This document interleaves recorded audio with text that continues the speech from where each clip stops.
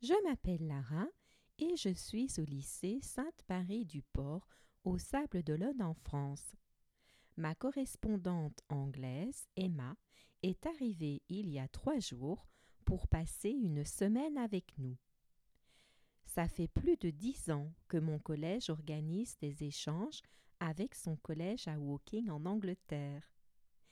Les élèves et les profs sont arrivés en car vendredi soir.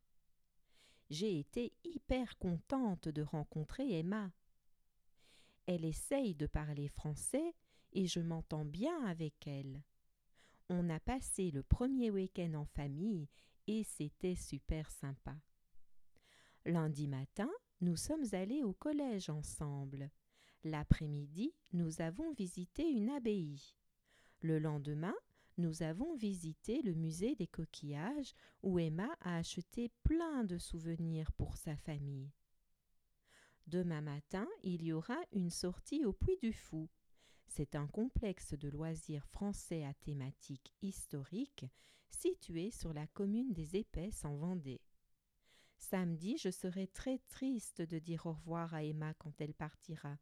Ce fut une belle expérience.